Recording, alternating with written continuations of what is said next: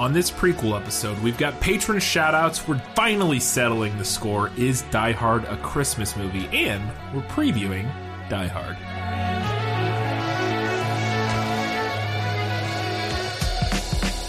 Hello and welcome back to This Film Is Lit, the podcast where we talk about movies that are based on books. It's a prequel episode, and that means we're not doing a movie this episode, but we got lots of stuff to talk about. We don't have a pure learning things segment. We have I retitled it Debating Things with This Film Is Lit.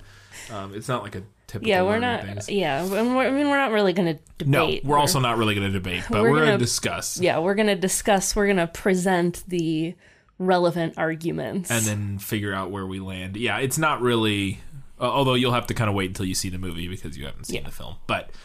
it's not really a learning thing segment. We're not like researching about a topic or anything. But it's just kind of you thought it would be interesting, and I agree to cover the debate about whether or not Die Hard is a Christmas movie. And I think we have some interesting avenues to take that discussion. But first, patrons. We're recognizing our beautiful, wonderful patrons. We just launched our Patreon 2 weeks ago at this point. If you go to patreon.com/thisfilmislit, you can find it. We have 3 levels currently. $2 to support us, but you don't really get much. You get ad-free and early release, usually the night before. Ad-free doesn't do anything right now, but if we do get ads eventually, you won't have to listen to them. At the $5 level is our Hugo Award winners. What was the $2 level called? Do you remember? Newbery Award winners. $2 is a Newbery level. $5 is our Hugo Award winners. They get early release, no ads, but they also get bonus content, which is episodes and that sort of thing. So thus far has been Knives Out and a discussion of The Mandalorian and Dollface, and we're about to record our Jojo Rabbit discussion. And then at the $15 level, those are Academy Award winners, and they get all that stuff. Plus, they get priority recommendations and something else. Oh, every prequel episode will give them a shout out. Yes. We're about to shout out all of our patrons so far because we haven't done this yet. Yeah. So everybody's They're all new. They're all new. But the $15 patrons every week will get a shout out, or every 2 weeks technically.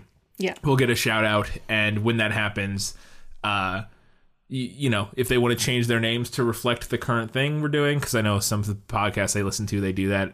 They'll go and they'll change it, and we have a reference here to something we were doing, so we'll get there when we get... Well, let's just do it. Let's just get in. So we have a few new patrons since we've launched. At the $5 Hugo Award winners level, we have Daryl Atkinson. We also have Jessica Farwell and V. Frank. Those are our Hugo Award winners. Congratulations. You've won a Hugo. Not really. And then at our Academy Award winner level, I'm going to let you take this first one, because I don't know how to pronounce his name. This was our very first patron. Alina Dolut-Kalova. Something along those lines. You can tell us, Alina, how close we got. But they were our very first patron, which we were very excited about. And they pledged at the $15 level, so they get to get their name read every 2 weeks. And then our other $15 per month Academy Award winner is... Susan Pevensies was an atheist. I messaged this patron specifically and said, I appreciate your name. And this felt like a reference to our... And now I haven't read the books, so I don't know. I can't even remember which one Susan was. Is she the older one? Yeah, she's the older one. Okay. It's a reference to... is she a doubting Thomas or something? No, it's a reference to The Last Battle, which is the final Narnia book. I'm hoping one day we'll be able to discuss all of the Narnia books. There is talk that they're doing something with it, yeah. Yeah, there is talk about it. So I won't spoil that. But if you know, if you've read The Last Battle and you know about the treatment of Susan by that book, you might understand where this person is going with that. Cool. I'm there for Susan Pevensies being an atheist. I hope that we get that book one day. That would be dope. All right. So thank you, all of our new patrons, both at the $5 and a $15 level so far. Super fantastic. We love you. Thank you for supporting us. Let's move on and get into it. Let's fight. It's time to decide whether or not Die Hard is a Christmas movie. No matter what anybody tells you, words and ideas can change the world. Test your might. Test your might. Test your might. Test your might.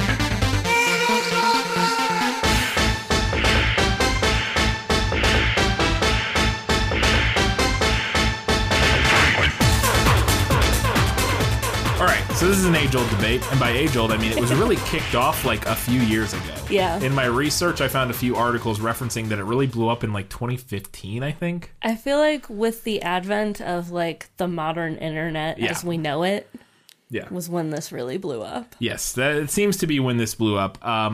So we're going to go through the arguments for Die Hard being a Christmas movie. We're going to go through some of the arguments against Die Hard being a Christmas movie, and then we're going to move on in our discussion from there. But first, let's just kind of lay out some of the arguments that we were able to find.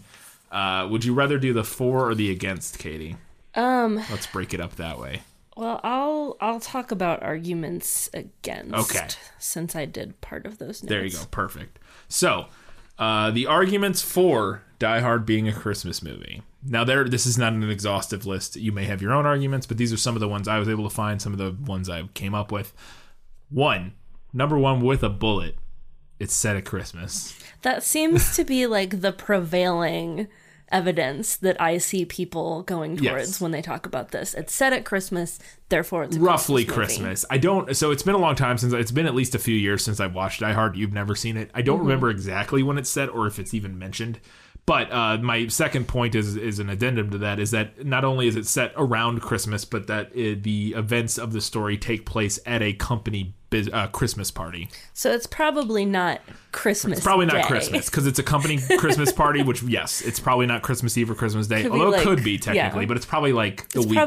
Like, the week, or maybe like 2 weekends before Christmas. Yeah. It's probably like the middle you do of December. for company parties. Yeah, but who knows? They may say in the movie, I truly can't remember. Like I said, it's been a while since I've seen it. It may be Christmas Eve or something weird that they're doing. But like it is sort of the party. holiday season. Yes. Okay. So those are the first two kind of, they're like 1A, 1B. But then, and this isn't necessarily an argument so much as a supporting evidence for the fact that people should consider it a Christmas movie, is that in 2010, Die Hard was voted as the greatest Christmas film of all time by Empire Magazine. I assume it's Empire Magazine. It's Empire is what I saw. Along with Empire, some critics have ranked the film on their respective lists of all-time best Christmas films, and I'm going to run down what those are. Digital Spy has it as their number 5 Christmas movie of all time. Entertainment Weekly had it, and I don't know if these are just to clarify, I couldn't find if these were all like fan polls or like the editors, you know what I mean? Right. Like some of these may be editors, some of these may be fan voting, I don't know for sure. My guess would be a lot of them are fan voting, but some of them may be like the editors that the magazine picked or whatever. Entertainment Weekly had it at their number 4 Christmas movie of all time. Forbes has it as their number 1 Christmas movie of all time. The Guardian had it at number 8. Hollywood Reporter, number 4. And the San Francisco Gate, number 1. So that's interesting. A lot of them in the top 5, or all of them in the top 5 except for The Guardian, and that was number 8. So, and a couple number 1s in there. Yeah. Which is interesting. There's a public historian and a guy who advises on TV and film, and he has a podcast about TV and film with a pretty large following from what I could find. His name's Greg Jenner. He had a tweet in support of the fact that Die Hard is a Christmas movie, saying, and I'm not supporting or denying any. We're just laying out what people have said currently. We're not like agreeing with any of this currently or disagreeing necessarily. He said, quote, Die Hard is about Christmas. It's a family redemption story about personal suffering in the service of fellow man. In defiance of systemic avarice, it's pure Dickens, but with machine guns, end quote. It's an interesting perspective. It's interesting, and we'll talk about... I'll say right now, I get what he's saying. I feel like it's a little bit, maybe tongue-in-cheek's not the right word, maybe a little bit, in the sense that, like, it's stretching...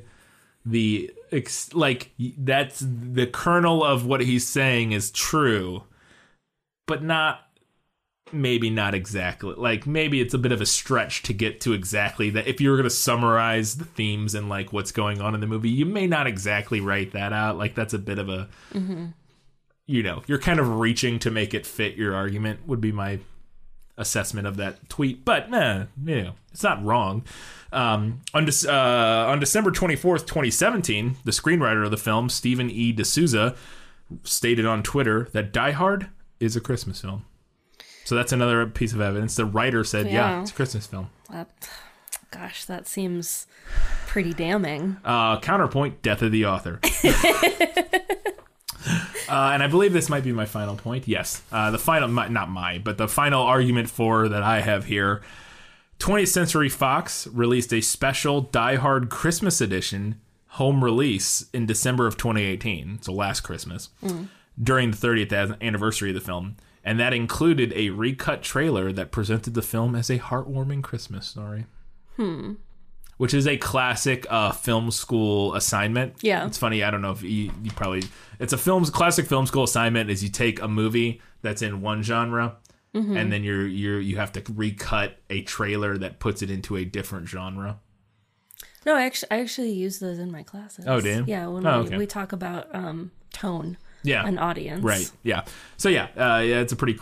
like a super classic film school assignment. But it was interesting. So now those last two, both the writer jumping on the It Is a Christmas Film and the Fox, 20th Century Fox jumping on it, are both post like when this discussion blew up and became a big meme. So like we could take that with a grain of capitalism. Take it with a grain of capitalism, which means they're 100% exploiting the consumer. 100%. Not so much as like that was their intent necessarily, but like, hey, I agree. Go buy my movie.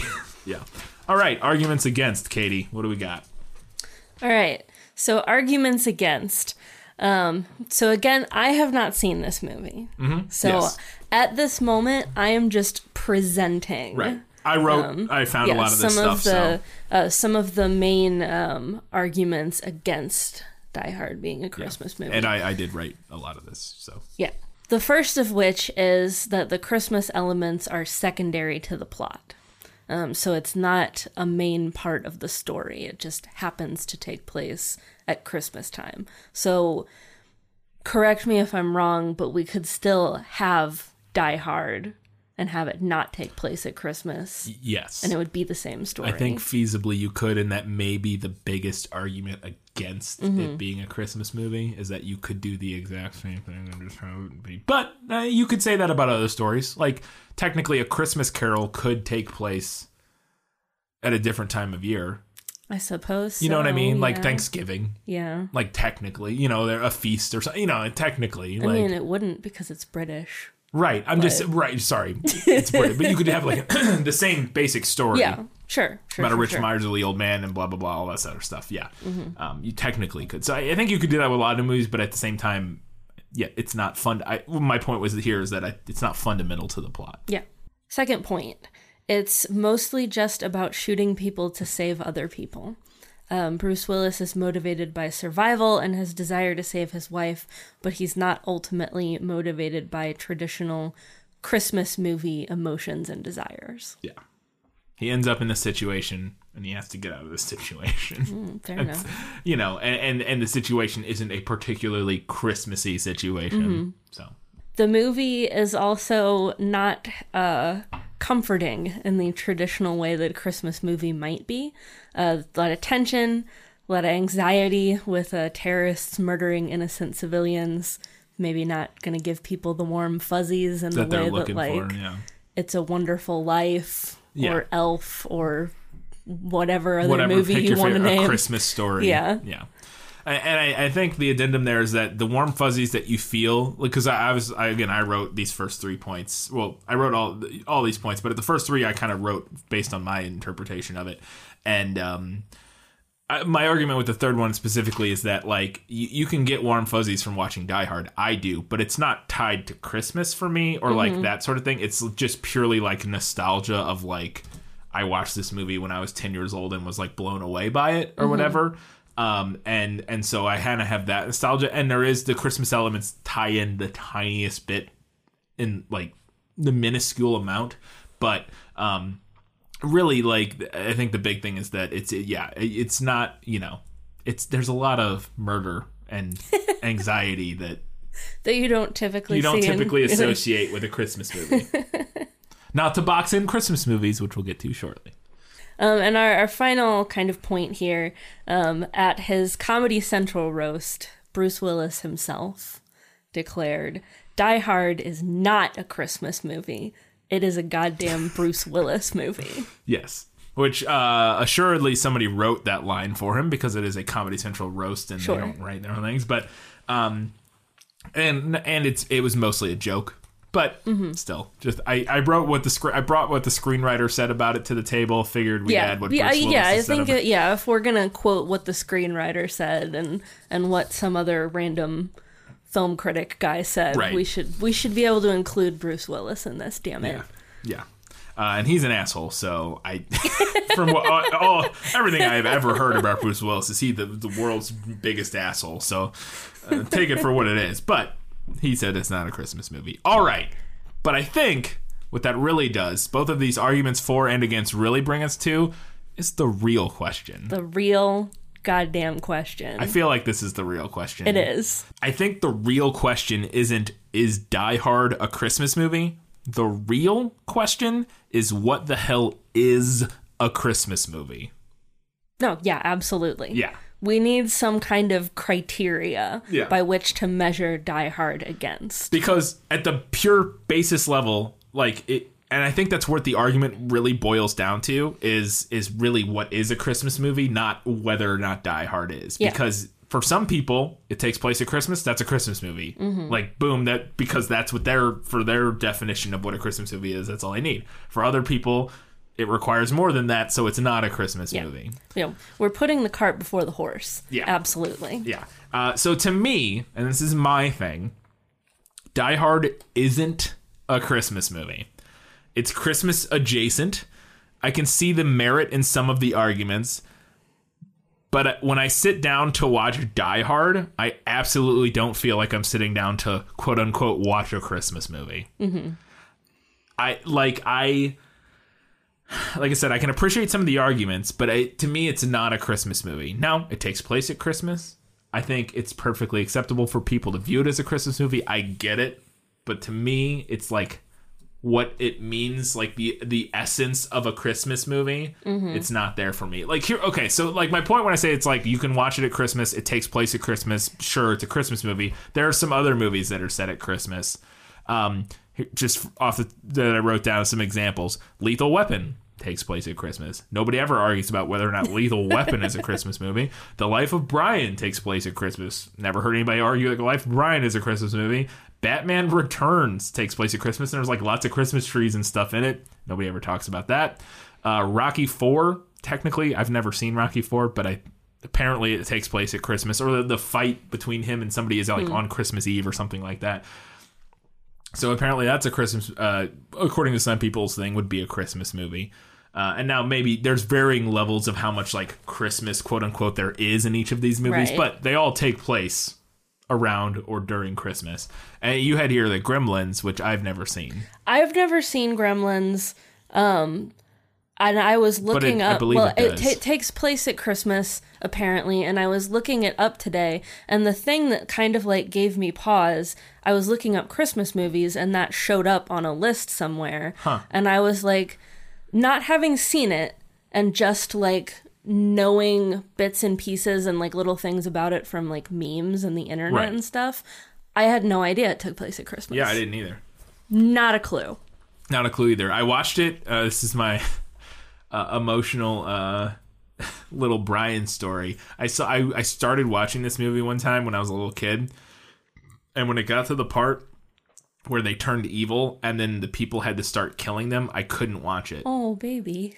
Because they're just murdering That's these, like, so cute. They're like murdering, they look like baby Yoda, and they're just like putting them in microwaves and like killing them, and I was like, nope, done. Like, I know they're evil, like, at this moment, but they're way too cute, and like, even though they're evil versions, they're still like, I don't like you microwaving this little like, creature to death. That, not on board with that. Couldn't watch it. I still haven't seen it. Not because I just haven't seen it since then, but when I was a little kid, I could not watch it. I feel like I wouldn't like it either. I truly, I just have a vivid memory of that from my childhood. Again, I haven't seen it since then. Not been avoiding it. I just haven't seen it. I'm sure now it would be fine, but like I wouldn't have the same sort of issues with it. But yeah, I could not. I had to like turn it off. I was like, nope, not on board. All right. So, if it's not quite enough for something to just be set at Christmas, or maybe to even feature some Christmassy characters like Santa Claus, because we did The Lion, the Witch, and the Wardrobe, which has Santa Claus. It has Santa Claus Not in a it, but I Christmas wouldn't movie. call it a Christmas movie. maybe a winter movie. Maybe, but a lot of it takes place in not the winter. I wouldn't call it a Christmas movie. No. So if that's not enough, then what is it that ties different Christmas stories together that makes them Christmas movies or Christmas stories? Yeah. And to me, what that is the thematic elements. Yeah. So I have broken this down into a couple different things. I didn't find these anywhere. I was just thinking about it, and I pulled some stuff out of my butt. Okay. And my brain. Fantastic. Mostly your brain, probably. Probably mostly my brain, but Up first, Christmas thematic element, messages of peace and goodwill. Mm-hmm. Okay. It's a Wonderful Life, Charlie Brown Christmas. This is not a movie, but the Christmas truce of 1914 always pops up around Christmas time. Yes. That was in World War I, right? Where they stopped fighting. Where they stopped fighting for a day. Probably maybe apocryphal, but maybe not. Yeah. Who knows? Regardless, yeah. Yeah. Second theme, the importance of family/friends/relationships. Santa Claus, Home Alone, Elf. Yeah. Okay. Valuing those relationships over material goods. I have as kind of a tack onto that, but really it's its own separate theme. Yeah. Because you can have the first one without the second one. But A Christmas Carol, How the Grinch Stole Christmas, Jingle All the Way. Yeah. Lots of movies. I need to rewatch. We should rewatch Jingle All the Way because I feel like it might be the world's greatest anti-capitalist Christmas movie of all time. I have not watched it since I was very young, but I'm just wondering. Anyways. Up next, valuing childlike wonder and innocence, A Christmas Story, The Polar Express, Year Without a Santa Claus. Miracle on 34th Street. Definitely. Yeah. And then our last category is something kind of nebulous that I have called warm fuzzies, since you talked about that earlier. Mm-hmm. Christmas movies are sentimental. Yeah. Like, they just are. We got like Miracle on 34th Street, which you just said, Rudolph the Red-Nosed Reindeer, White Christmas. Yeah. Pretty much any Christmas movie is Yeah. going to have some icky, sticky sentiment to it. Yeah. Yeah. I think the last category that you didn't write down here that I don't value in Christmas movies, but I think that a lot of people would be the... and I mean, there's there's levels to it, but the... because Christmas in its modern form, in a lot of ways, is a Christian holiday. Mm-hmm. Now, obviously, we don't celebrate it as a Christian holiday. A lot of people don't. Even Christian people. A lot of Christian people don't celebrate it. There's definitely a secular Christmas. There's very much a secular Christmas. I mean, like I said, I've mentioned before, I'm a big atheist. I've grown up, I was raised by a big atheist, my dad, and I've grown up celebrating Christmas balls to the wall since I was a little kid. Yeah. And it had nothing to do with religion or anything like that. It's the family, it's the presents, it's the getting together, all that sort of stuff, making other people feel nice, all that good stuff. So there's secular Christmas, but I think another category that you could even add, just in general for Christmas movies, would be sort of that the religious element. Well, I thought about putting that on here, and I ultimately just decided to leave it out because I didn't feel like it was something we could even begin to try to apply to Die Hard, right? Which was fair enough. A belief in, or like learning to give yourself over to a belief in some kind of higher power. Evaluation of faith. Yeah, evaluation of faith, whether that has to do with Christianity or whether that has to do with Santa Claus. Right. Or even just a vague nebulous, not even like any of that, but just like the Alcoholics Anonymous higher, quote unquote, higher power type of thing, as you mentioned. Yeah. You're right. I that's my memory that there's no way that applies to Die Hard. I thought about putting that on there, and then I was like, I don't know if that even is going to make a difference. Thought I'd bring it up just to kind of mention it for people who. No, but you're absolutely right. That is a very incredibly common Christmas story. I mean, a lot of the movies you mentioned have pretty strong religious elements, you know. But at the same time, it's not a lot of these movies, even the ones that have those sort of more religious elements. Because I don't value that. That's a thing that I still like these movies irrespective of their sort of religious message and that sort of thing, because of all these other factors you mentioned. Right. So I think you did a good job coming up with very like secular factors that don't apply to like that sort of thing. So just to go over them again, because we're going to get to our final, like our homework here. All right. So our themes were messages of peace and goodwill. Yep. The importance of family, friends, relationships, valuing those relationships over material goods, valuing childlike wonder and innocence, and then our warm, fuzzy sentimentalism. Yeah.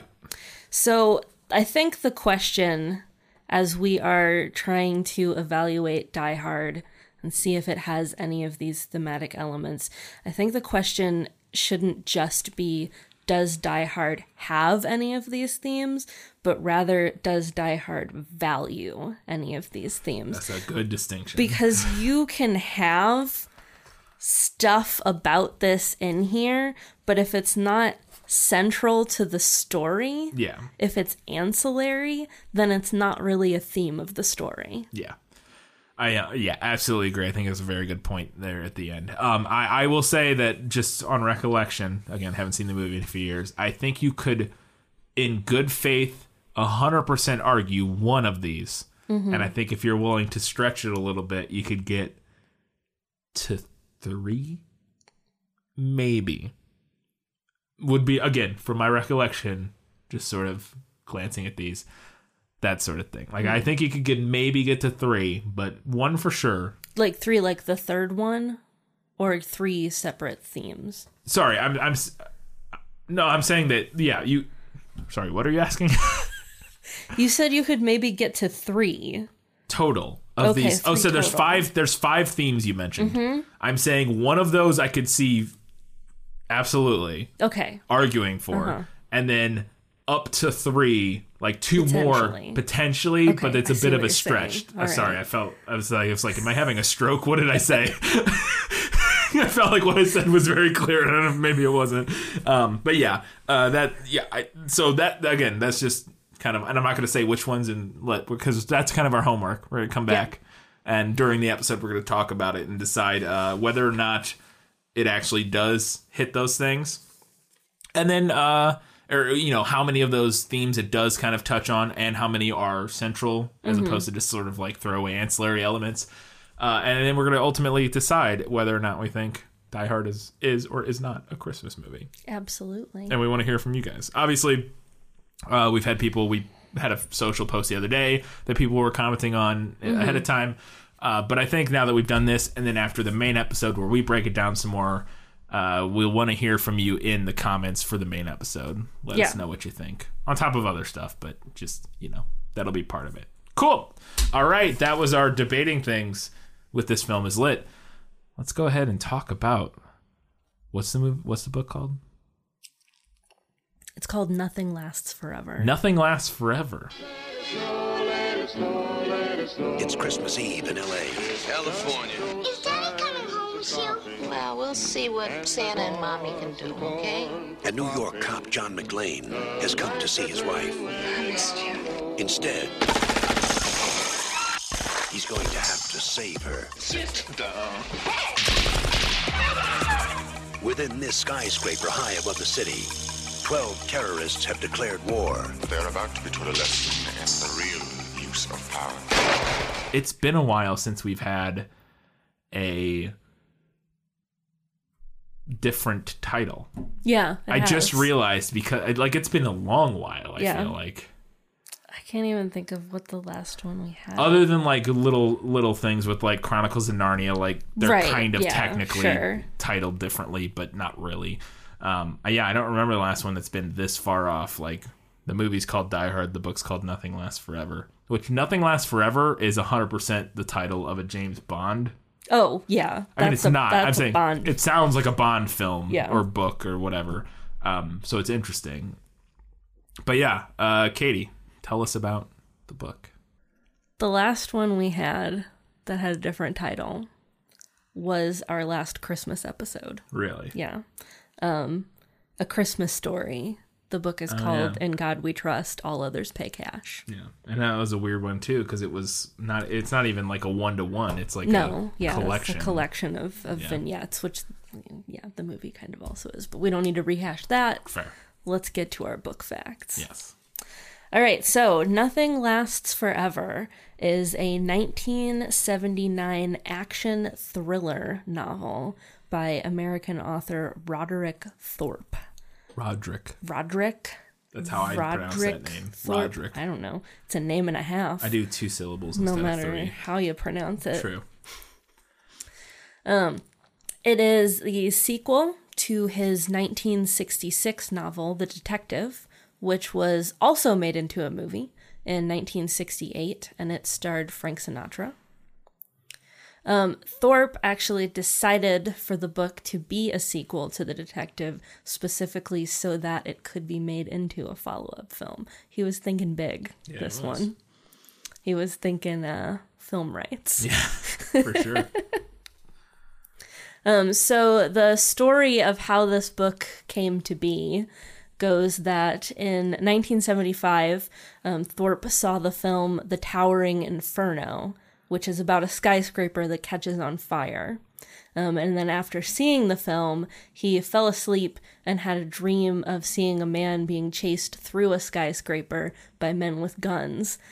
He woke up and then later took that idea and turned it into his masterpiece, Nothing Lasts Forever. There you go.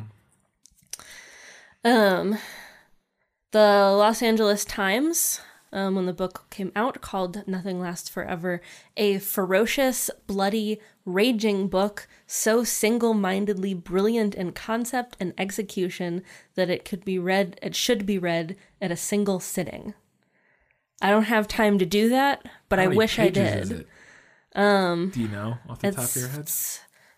I think it's around 300. I don't It's know. not a single sitting book for me. I mean, I guess if I had a whole day to do it, I could do it. That's fair. I guess it's back in the day when you had nothing else to do. Yeah. You wake up, you eat breakfast, you start reading, and then you're done by dinner. Like, I get it. But other things going on these days. Yeah. Yeah. We also have the internet, which is not helpful for all-day reading sessions. No, not at all. And my last fun fact here, in 2012, the book was actually brought back into print and released as an ebook for the 25th anniversary of the film. There you go. Fantastic. All right, those are book facts about Nothing Lasts Forever. Let's go ahead and talk about Die Hard. He's an easy guy to like. Come out to the coast, we'll get together, have a few laughs. And a hard man to kill. Bruce Willis, Die Hard. Got invited to the Christmas party by mistake. Who knew? I'm going to go ahead and call it title change was a good choice. Yeah.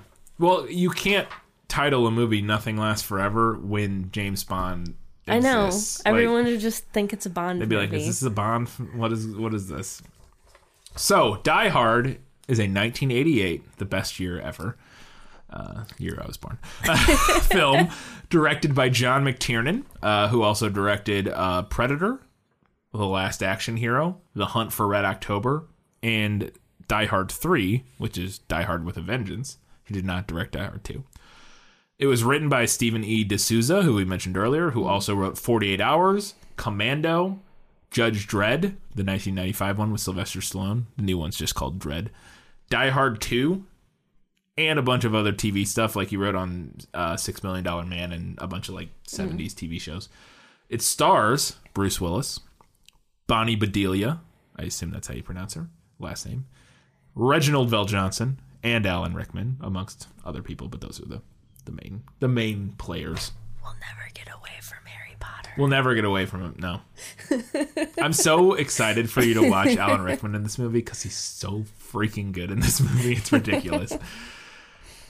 The first novel, as you mentioned, The Detective, was adapted into a film in 1968 starring Frank Sinatra. It was a huge box office success. When they decided to adapt the sequel, the studio was contractually obligated to offer Frank Sinatra the lead role in Die Hard. So, Die Hard, or Sinatra at the time, was in his early 70s. So he turned the project down. That would have been great, though. Right? A 74-year-old Frank Sinatra, like, scooting around, killing terrorists. Yeah. And before I've said terrorists several times now. Before anybody comes at me, they're not actually. I know they're not. I get it. All right. Terrorists is shorthand for what they are in this movie. That's a bit of a spoiler, but we'll get. After Sinatra turned it down, the story was changed to basically not connect at all to the film The Detective. Apparently there was like maybe more connective, and I looked up, the characters are not named the same. So I'll be interested to see what the name of the character, I assume the name of the character in the book you're reading, Nothing Lasts Forever, is the same as the name of the character in the movie The Detective, and not John McClane. I would probably think so. I'm assuming it's not going to be John McClane because they changed it to not connect. I'm a little worried now. I haven't read The Detective. Yeah, I'm sure it'll be fine. I'm sure I'll be able to follow it. Yeah, I'm sure it'll be fine. So a bunch of people were offered this role. First on the list, Arnold Schwarzenegger, or this role, I mean the role of John McClane that Bruce Willis ultimately took. Schwarzenegger was offered the role, but he declined it because he wanted to get into comedy, broaden his horizons, and he ended up, what he was working on at the time was the film Twins, which is a pretty good comedy from my memory. I saw it a couple times when I was younger. Other actors offered for the role, and this list, let me get my breath. This list is a who's who of like big name male leads and action stars of the 80s. For the role of John McClane, Richard Gere, Clint Eastwood, Sylvester Stallone, Harrison Ford, Don Johnson, Nick Nolte, Mel Gibson, and Richard Dean Anderson. Every single one of them turned it down. We just saw Don Johnson in Knives Out. Yeah. Eventually, they landed on Willis. The director and the writer, I think the director went to bat for Willis and said, yeah, we should get Bruce Willis for this. He'll be good. But he also turned it down because he was contractually obligated to be in Moonlighting, which is a TV show he was in at the time. And basically the only thing he was known for at this point, which is one of the reasons the studio wasn't big on him, is like, that's sort of like a romantic comedy, like TV show type thing.